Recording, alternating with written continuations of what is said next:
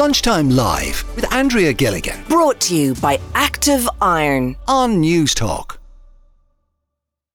Now, on Friday week, we're being asked to vote on two proposed changes to the Constitution. But with the date closing in on us, many people still have many questions about what the referendum actually means and what you're being asked to vote on. So Oran Doyle, who's a professor with Trinity College, is with us here on the line today. Oran, good afternoon. Good afternoon. Will you just explain, I suppose, the most significant change for people, I suppose, or the most significant element of this that they're being asked to cast their vote on? Okay, so let's take the two referendums separately. So the first one is referred to as the Women in the Home provision. And that's a proposal to delete the current Article 41.2 of the Constitution, which says the state recognises that by her life within the home, woman gives to the state a support without which the common good cannot be achieved. And then it goes on to say that the state shall therefore endeavour to ensure that mothers shall not be obliged by economic necessity to engage in labour to the neglect of their duties in the home. So it's going to remove that provision and delete it and replace it with a new provision which will recognise that the provision of care by members of a family to one another gives to the society a support without which the common good cannot be achieved, and the state shall strive to support such provision. So that's the care amendment. And with regards then to the second element, or to the second, I suppose, decision or proposed change that people are going to be asked to make. So the second change arises because the Constitution, enacted in 1937, gives family rights and defines the family in effect as being based on marriage. And what the second change is going to do is broaden the definition of family, so it's no longer just the family based on marriage, but will also include families based on other durable relationships. And that's the second change that people are being asked to consider. Yeah. A lot of the questions that we've had from listeners in recent weeks specifically relate, Oran, to people, we'll say, for instance, who are cohabiting, to living together for a long period of time, lifelong partners, maybe have children together, and then they're not married, and how they would be affected by any proposed change. So I think the first point to make is that this provision or the change doesn't give a new status to people who are in durable relationships. It's just about broadening the definition of family. And that's symbolically important, and you might think that's good or bad, depending on your political perspective. But there's not that many practical consequences, because there aren't that many practical consequences in law to being the constitutionally protected family. So the Supreme Court has given quite a narrow interpretation of that. So maybe one example might be helpful. It was argued in a deportation case that spouses in a family had a right to live together. And the Supreme Court said no, that it's just a protection of the family in its constitution and authority. So there's not many contexts that are going to be caught by that.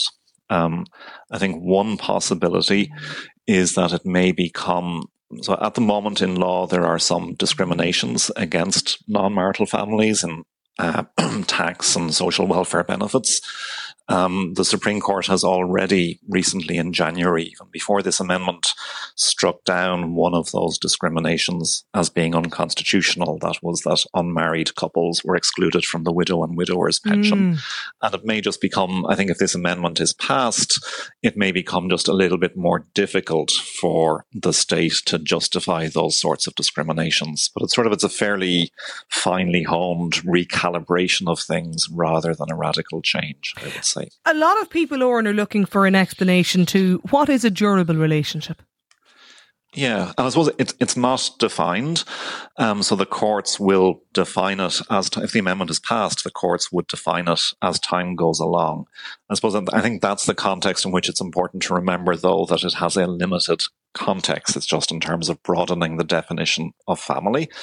And I think some people are concerned about the courts having this power.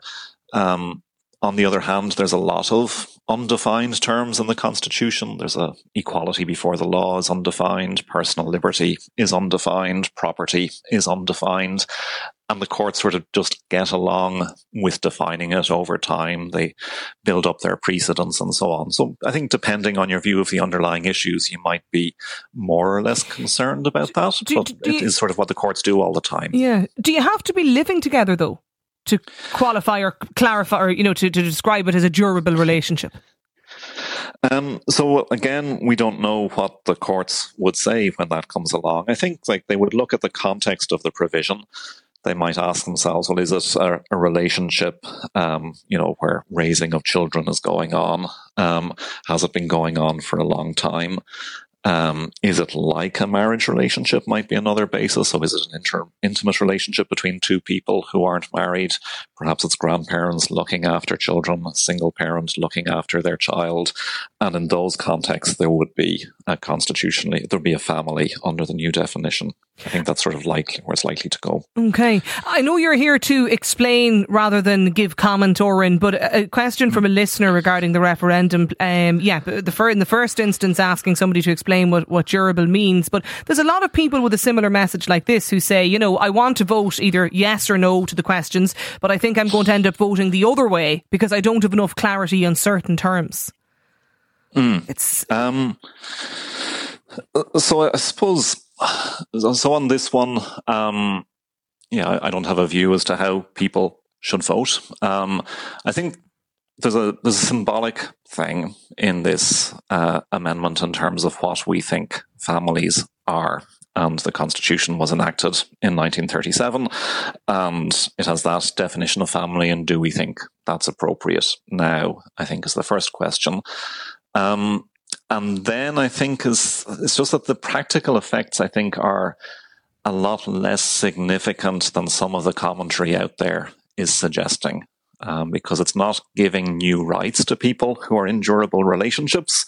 It's just in a very small range of contexts where this constitutional family becomes relevant, has extended the definition of what will count as a constitutional family.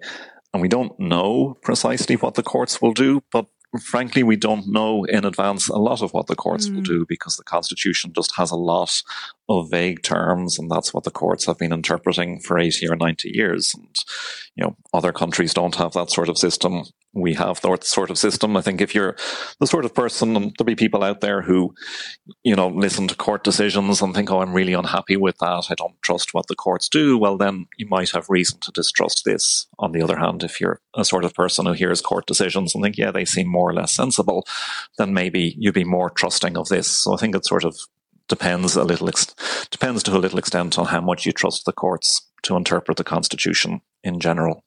The other query for a lot of our listeners, Oran, is around people living with additional needs or with disabilities. And for instance, this texter makes the point today that, I've heard there are some concerns for people living with disabilities.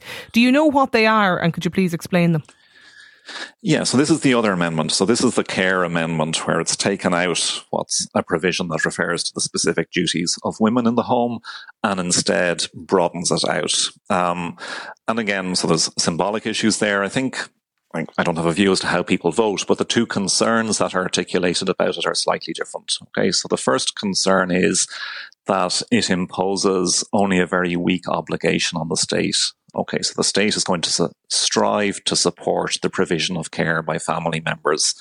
And the Citizens' Assembly had recommended a stronger obligation.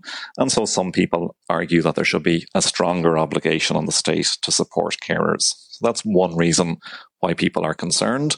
But if you vote no for it, we retain the status quo. Okay, so you don't necessarily get a better provision in the future, but you might. But it doesn't put an obligation on government, though. No, it doesn't put a legally enforceable obligation. I think it's just that the state will strive to support such provision. It's no weaker than it currently is, so it's not taking away anything. But some people would say this was an opportunity give something or to impose a strong obligation on the state, and are disappointed that obligation or that opportunity wasn't taken. The other critique that is out there comes from people with disabilities who are concerned that some people with disabilities have articulated the concern that this sort of treats care as being a private matter, so that care is something to be provided by families, not by the state. And that could make you, if you have a disability, the implicit message here is that you are dependent on a family to care for you, that you don't have an entitlement from the state. And that's a legitimate concern that has been expressed. It's up for people to decide what they make of that concern.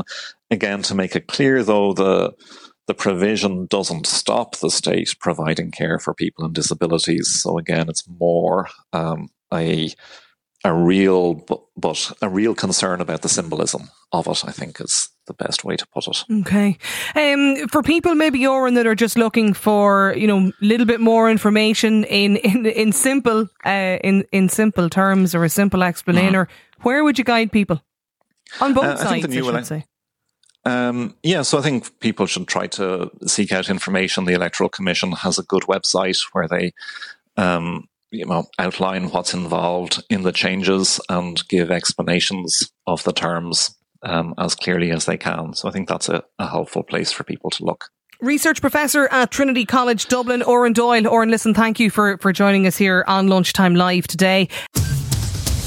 Lunchtime Live with Andrea Gilligan. Weekdays at midday. Brought to you by Active Iron On News Talk.